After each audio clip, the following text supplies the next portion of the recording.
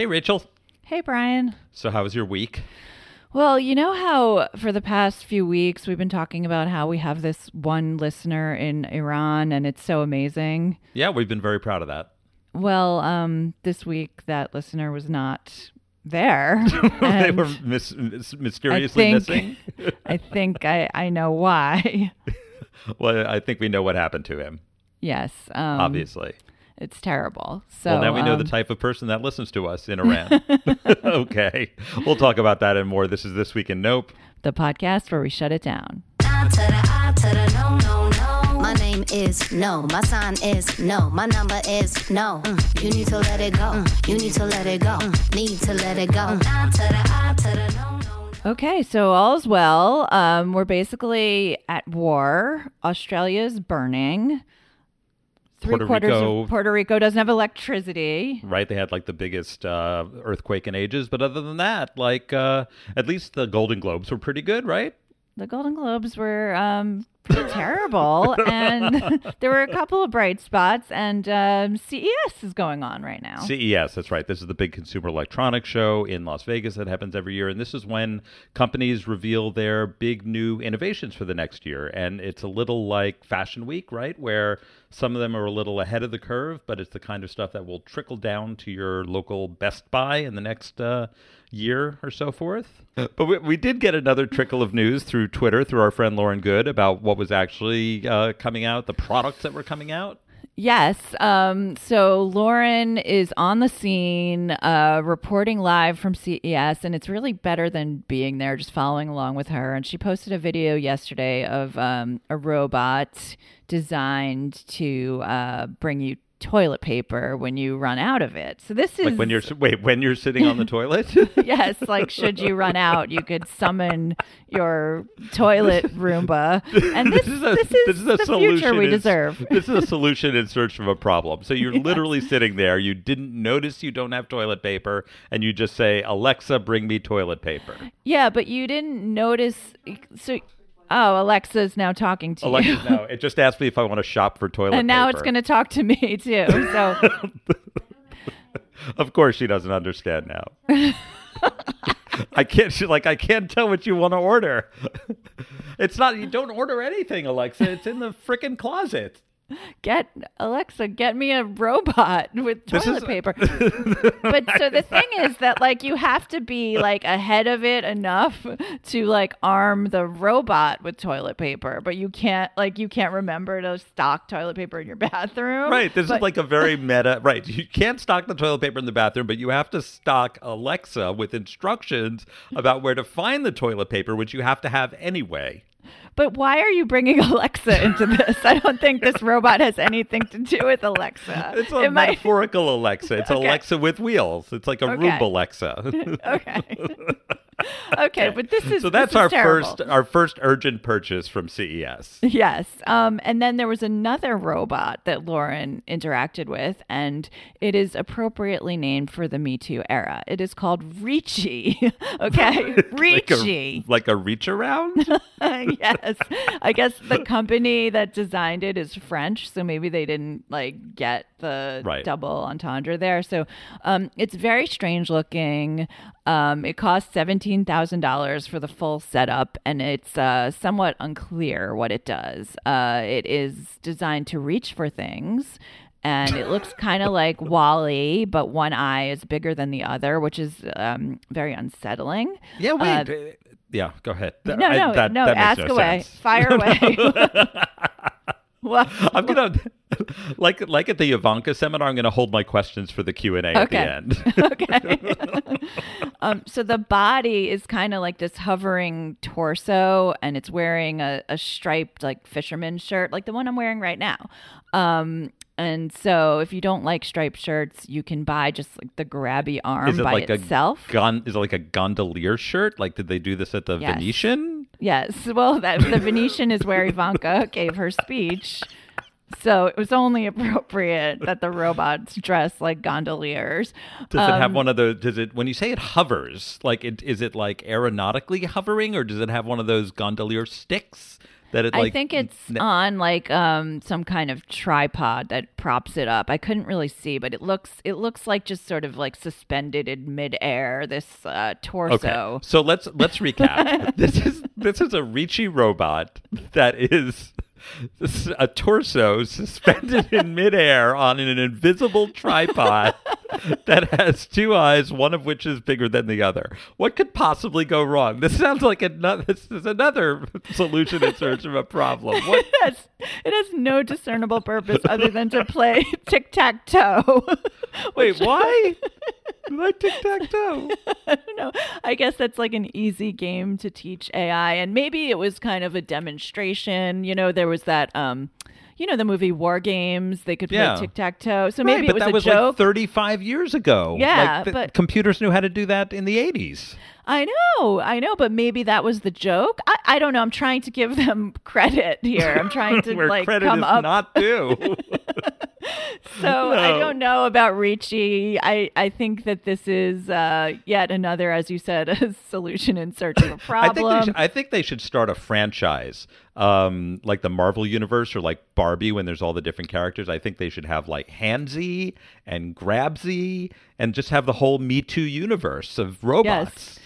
And also I didn't describe the hands. They're like these clamps. They're like the claw. So this is like arms. Something like a high school robotics club would make. Yes, it's like Short Circuit. Remember that movie? What was its name? Steve Guttenberg. Yes. What was it? I remember the 5. song. Yeah, the song. Who's Johnny? She said. Remember that? Yes. We should watch that. We're going to watch that and do a review like Top Gun. Okay, can we shut this down, CES? Yes, shut it down. No, Lauren, thank you for being there so we don't have to. Okay. But you said you wanted to tell a story because Lauren's an actual full-time employed writer, but you freelance Wired. often. But I'm a freelancer, and I write for a variety of publications. And occasionally I get asked if I want to write quote-unquote content for some company's branded publication. And thus far, I haven't done it. No particular reason, but just for background, every consumer-facing company these days has become a publisher. And a lot of journalists have left their jobs at traditional media outlets and gone to work for these brands in these very well-paying editorial roles, like the great John Januzzi, who is a former GQ editor and now overseeing content for Bonobos, the pants company. And my other friend, Kate Lee, oversees content for WeWork. So Kate and John, they hire these real journalists all the time to write pieces for their own proprietary media outlets, and they can be lucrative and not such a heavy lift for writers, so a lot of people do them. Okay, so that's the background. Here's what happened. Well, I just want people to know what the context. So before the holidays, on December 15th, to be exact, I got a text message from this journalist friend. It was not John Januzzi or Kate Lee. They would never do what I am about to describe. So this insaniac texts me to check in and asks if I would be interested in writing a piece about some kids fashion company for the consumer brand that she oversees editorial for. And my first reaction upon receiving this text was absolutely not.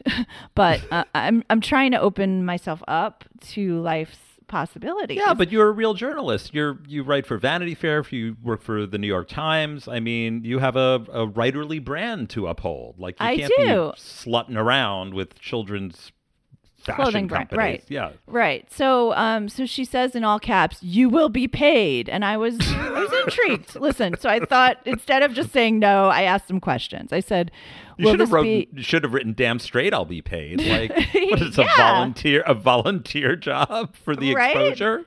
Right. Like, did she mean I'll be paid? Like, this will be like money. Like, she's gonna make it rain, or like I'll be paid versus not being paid. I didn't know.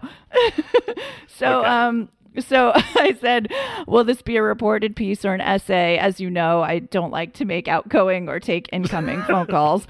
What length was she looking for? What was the rate? And she's like, I'll send you all the details in an email tomorrow so you can let me know if you want to do it. I don't need it until after the break, so don't worry about digging into it until then. So I said, okay, great. Thanks so much for thinking of me. And then she said this very strange thing.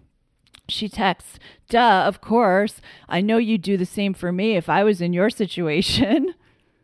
What situation are you in? And I was like, okay, like if cool. you're renovating your bathrooms? Like what situation?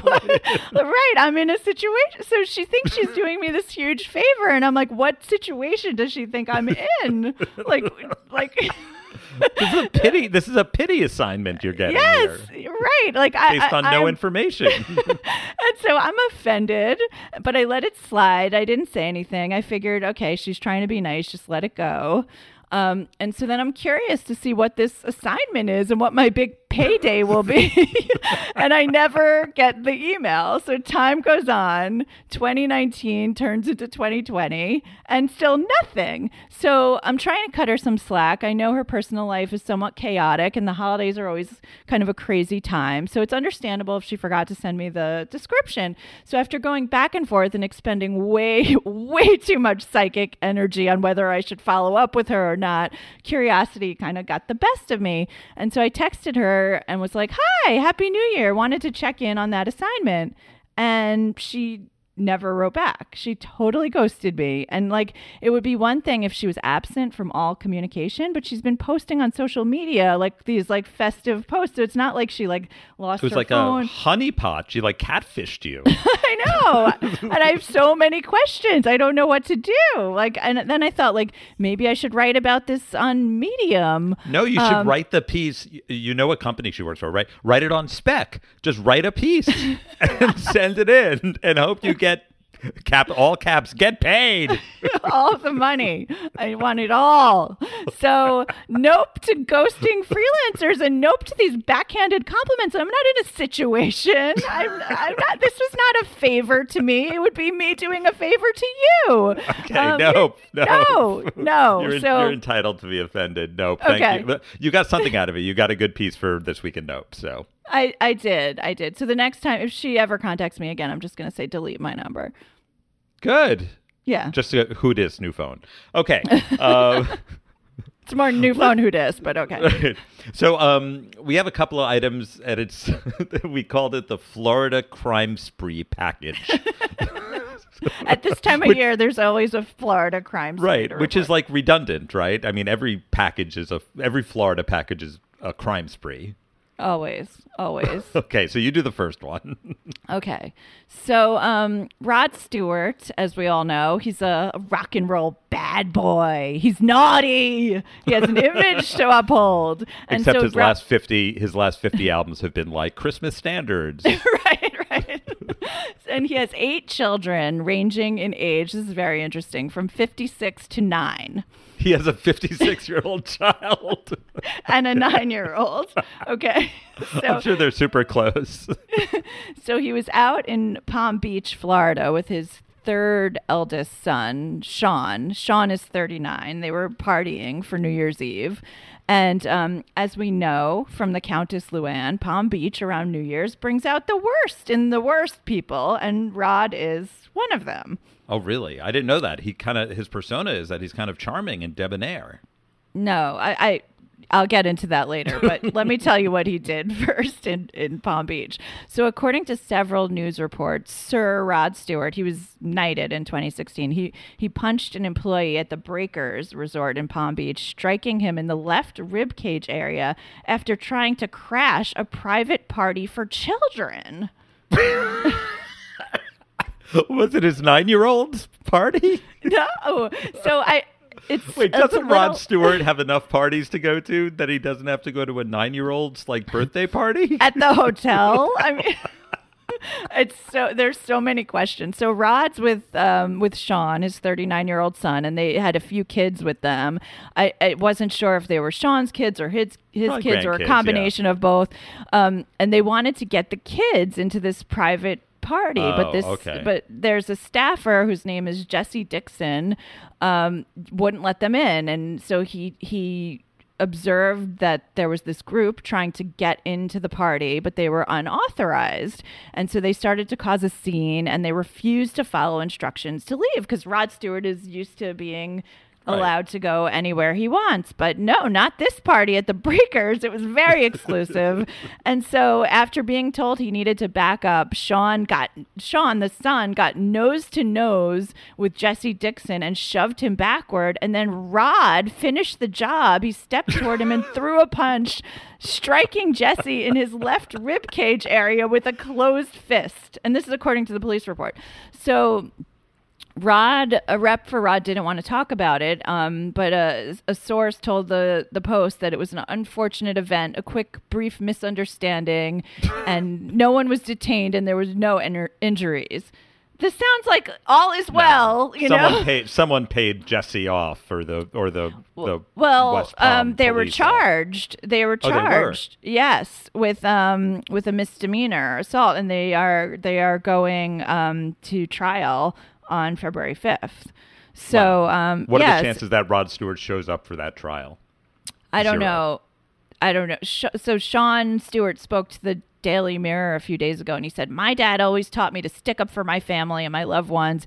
That's what I did, and the truth will prevail." And this is like, it's so Trumpy. It's like, you know how Trump supporters always say, he's a counterpuncher. Like, you started If you hit him, he's going to hit back 10 times as hard. Right. Well, right. Rod Stewart did.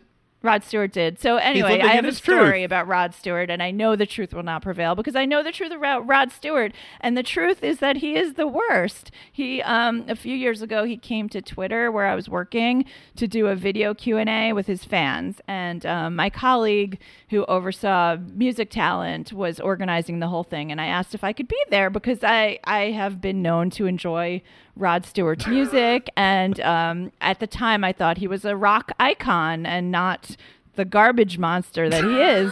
So we set up this beautiful room with all these very specific teas and British things that Rod wanted, and he arrives with these two female assistants, and he's totally belligerent. He's like yelling. He won't shake my colleague's hand who set up this whole schmagoo. He won't acknowledge my existence or that of my other colleague who wanted to be there to help out.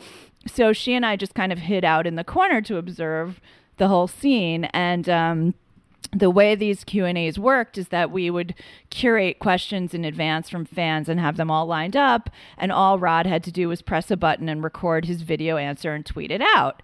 And he was not interested in doing literally any of this. And when the button was pressed, he would turn on the charm, and the videos were pretty good, but he got tired very quickly of this whole exercise.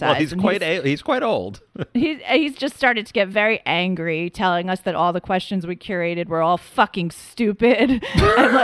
and there was one question from a woman asking Rod what was the best place he ever performed, and before he pressed the button to record, he screamed, "Inside of your asshole!"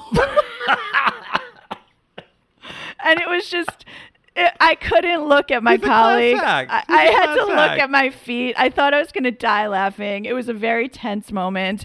And that's my story about Rod Stewart and what an asshole he is. Nope to Rod Stewart and his son. He's the worst dad on earth. So we and will I be hope watching. I hope you spend the rest of your career performing in other people's assholes. Yes, so exactly. He's due in court on February 5th, so good luck with that. Okay, speaking of Florida crime sprees, I have a follow-up on Art Basel. We talked about this so much, I'll breeze through the recap. Art Basel, big art fail in Miami. We were there last year. I was there this year. There was a banana taped to a wall. Someone bought it. Someone ate it. There were 3 of them. You know the story. Okay, just when you thought it couldn't get any weirder, when you thought the story was over. So Rod Weber, who's the artist who made the banana taped to the wall, he was arrested this week on a misdemeanor. He didn't make it. He ate it, right? Oh, he ate it, right. No, he's the one who made it. No, there was someone else who made it. You sure? Yes, I'm positive. Okay, I'm positive. So okay. Maurizio Catalan, I think, made the banana. I think he owned the gallery. Okay, whatever. There's a guy, okay. the guy who made or ate the banana. Is there really any difference? Or stole it. In this day and age, up is down, left is right. Eating is making. I don't know. Okay. So, after the banana was taken and eaten, This guy wrote in spray painted or whatever in all caps at the blank place on the wall where the banana had been, Epstein didn't kill himself. And it was all caps. And that was a different person who ate the banana. That was a different. Yes. There were like many different players. This is like Knives Out, the movie. Like, I know. Okay, so the biggest scandal is that he misspelled Epstein, which is he did I before E. So he turned down a plea for he was arrested. He turned down a plea for a small fine in community service, and he said, "I'm going to force a judge and jury to determine what art is." So. Like, how did I not hear about it? This is a much bigger story than the banana itself. And after he was arrested and out on bail, he went to Jeffrey Epstein's, like, Palm Beach estate and also spray painted on the gate the same thing. Epstein didn't kill himself. But did he spell it right this time? No, same spelling. What? That too is art. It's a statement of art. The world of Jeffrey Epstein is I before E except after C. Maybe he's talking about a different person. Epstein? But he knew what he was doing. In his blog at some point during this, he said he knew that he was up for a Sisyphusian legal battle, by which I'm thinking that a Sisyphean. Sisyphus.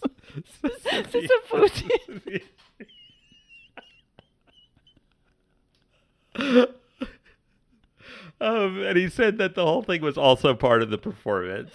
So this guy, first of all, needs a dictionary and a thesaurus. And his penalty is he should be required to take like English spelling and like Greek mythology classes. Yes, forever. Like Sisyphus. Forever, always up the hill. He'll never graduate. Every time he gets to the top of the hill of the art world, he will be back at the bottom. Okay, yes. Nope to the guy that did this. Nope. Epstein it's all truthers. Art. It's all art, though. It's all art. It's all art. Okay, shut it down. No. No, absolutely not. So I went with a couple of colleagues to Art Basel this year, and we thought about getting Airbnb, and in the end, everything we looked at looked a little janky, so we decided to get a hotel. But it's a real problem is that Airbnb, like, they don't know, like, is the guest going to be a weirdo or the hosts weirdos? It's a real problem because it's a platform that anybody can use.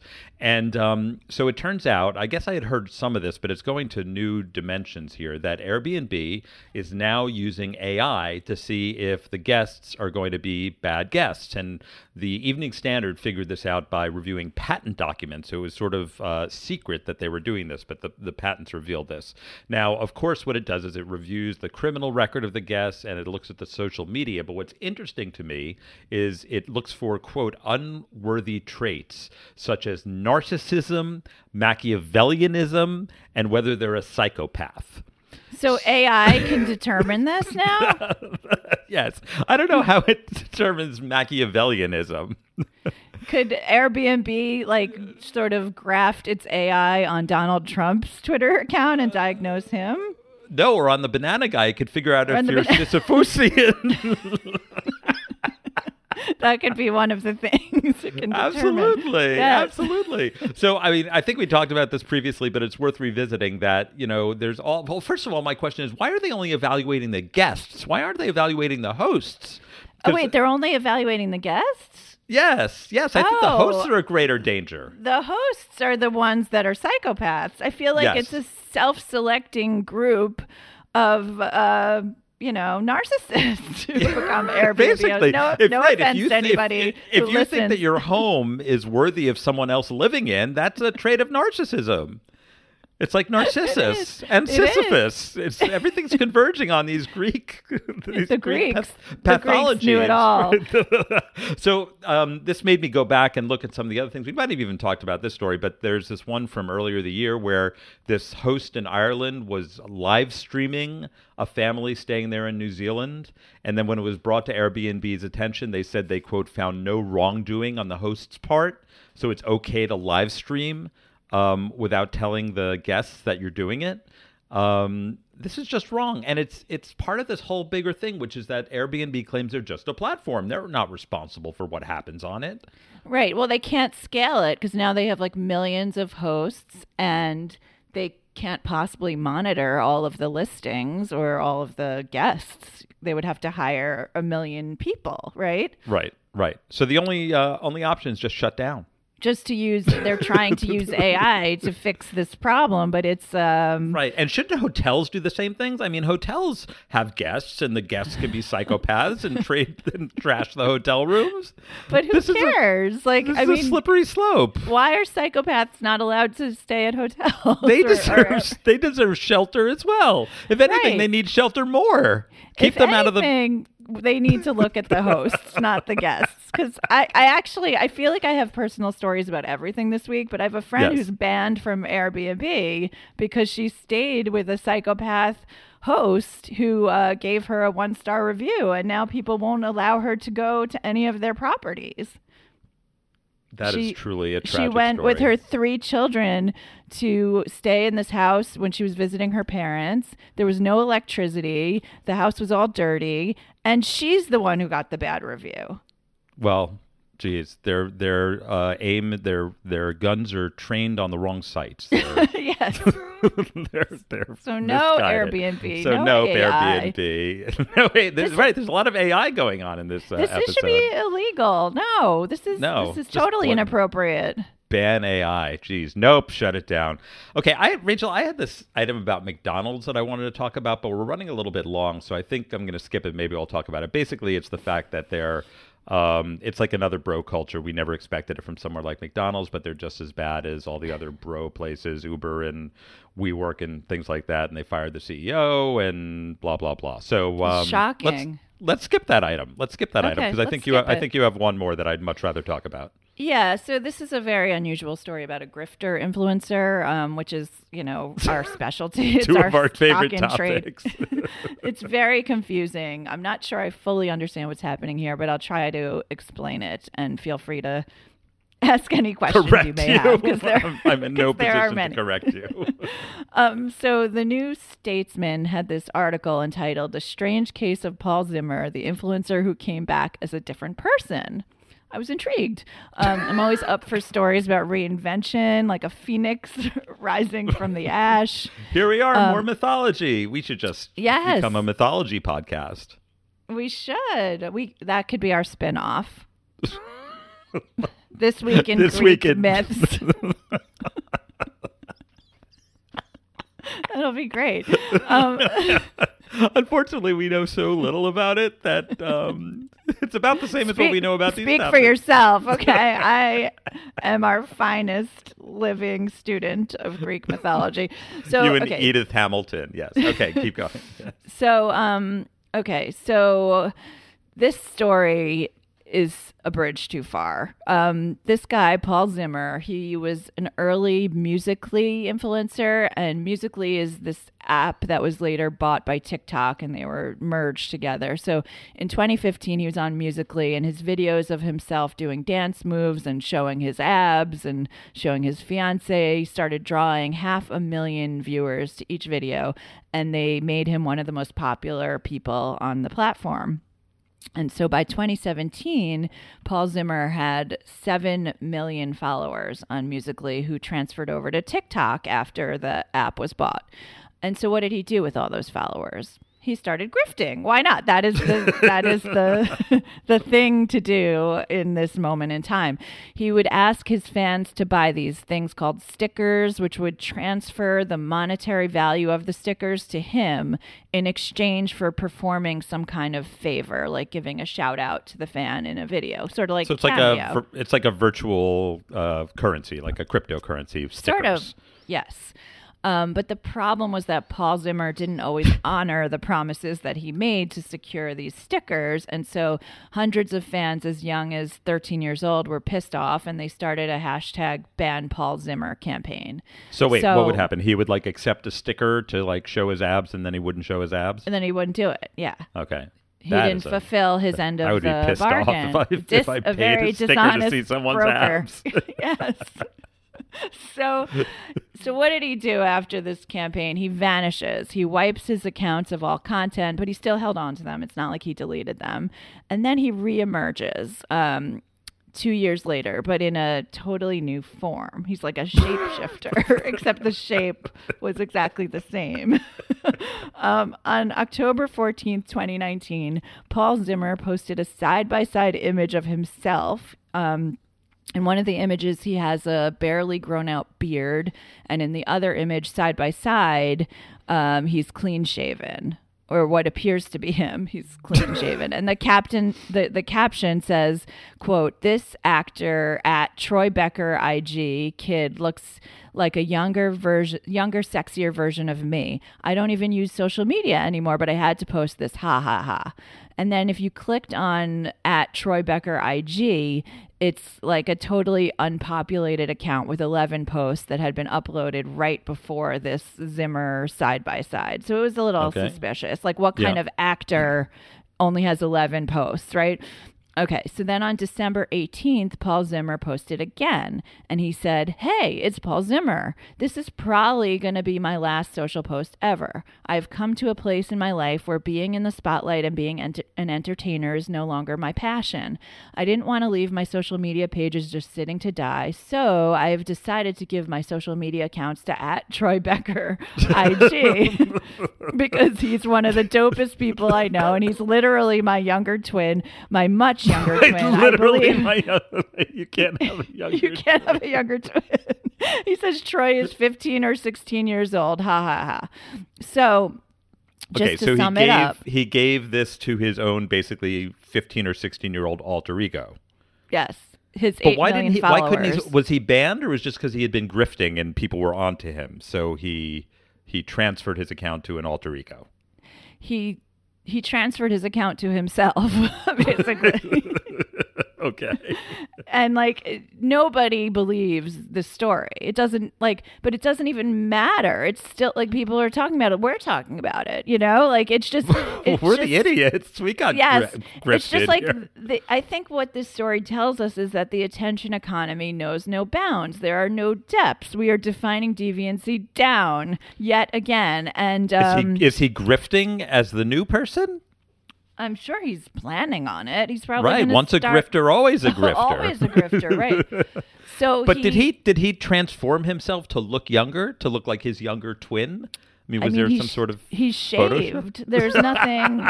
Is that all I have to do to look 10 years younger? Is shave? I mean, he doesn't. The thing is that he doesn't look 10 years younger. This person is clearly in his 20s. And it's clearly the same exact person. Okay. Is there any more information here? Yes. So this reporter from the New Statesman, Sarah Manavis, did some digging, and she saw that Troy Becker's IMDb page indicates that the actor is the it says like a cached version of the IMDb page shows that Troy Becker's nickname was Paul Zimmer, but the page was changed after this Instagram post, right? So this is very clever digging by this reporter. And the trivia section of the IMDb page in the cached version says Troy Becker is an alter ego of Paul Zimmer of Musical.ly fame, and Troy Becker was formerly known as Paul Zimmer as a Musical.ly star. And then that part of the profile was deleted. So you're fooling nobody, Paul Zimmer. You busted. Go away. We don't want your stickers. We don't want to hear from you. Keep your stickers. Get out of here. Basta. No. He is cute. I saw a picture. He's cute. He's a twink. I have nothing to say about that. Shut it down. Nope. Okay. Nope, absolutely not.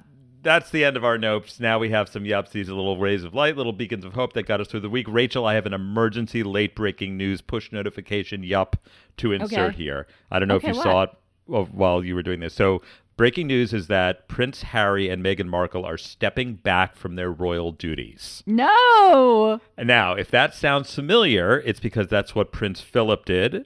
And that's what Prince Andrew had to do, right? With the Jeffrey Epstein scandal. And there are fewer and fewer royals doing royal duties. But you know who is still doing it, and it is at the top of the list. Princess Anne. So yet again, we are giving an honorary royal yup to Princess Anne. She is She's not giving up. All of her relatives are falling away in scandal, in boredom, and yet she persisted.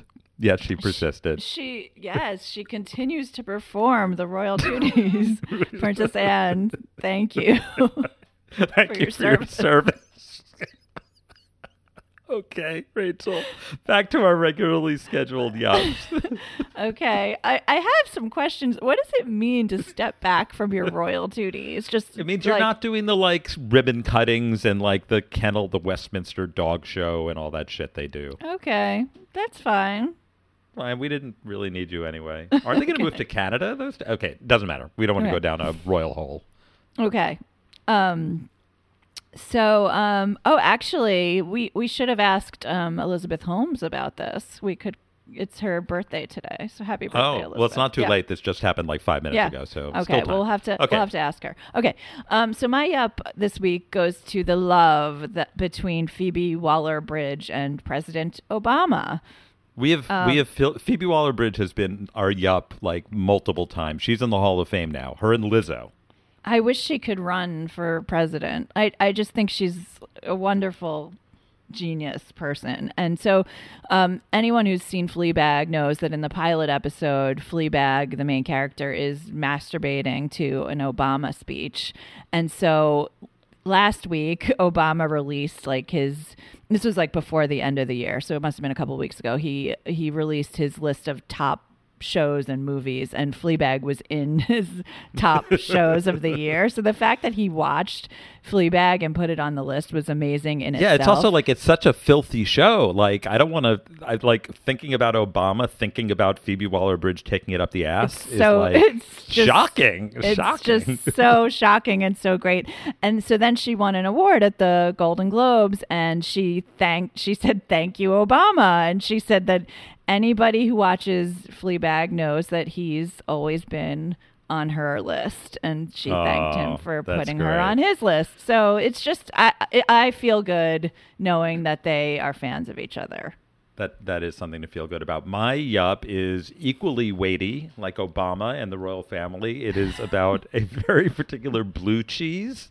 It is Rogue River blue cheese that I stumbled upon when I was in the Outer Banks. There's this gourmet shop that has a great cheese counter, and they persuaded me to try this Rogue River. And then the next day, it's from Oregon. The next day, it became the first American cheese ever to win the worldwide Grand Prix of cheese. It's the best cheese in the world, and you can't even find it anymore. And I had a chunk in my refrigerator, and it is melting butter in your mouth with stinky mold stuck into it, which I happen to love. Not everybody does. Rogue River. It sounds naughty. It sounds like something Rod Stewart would eat.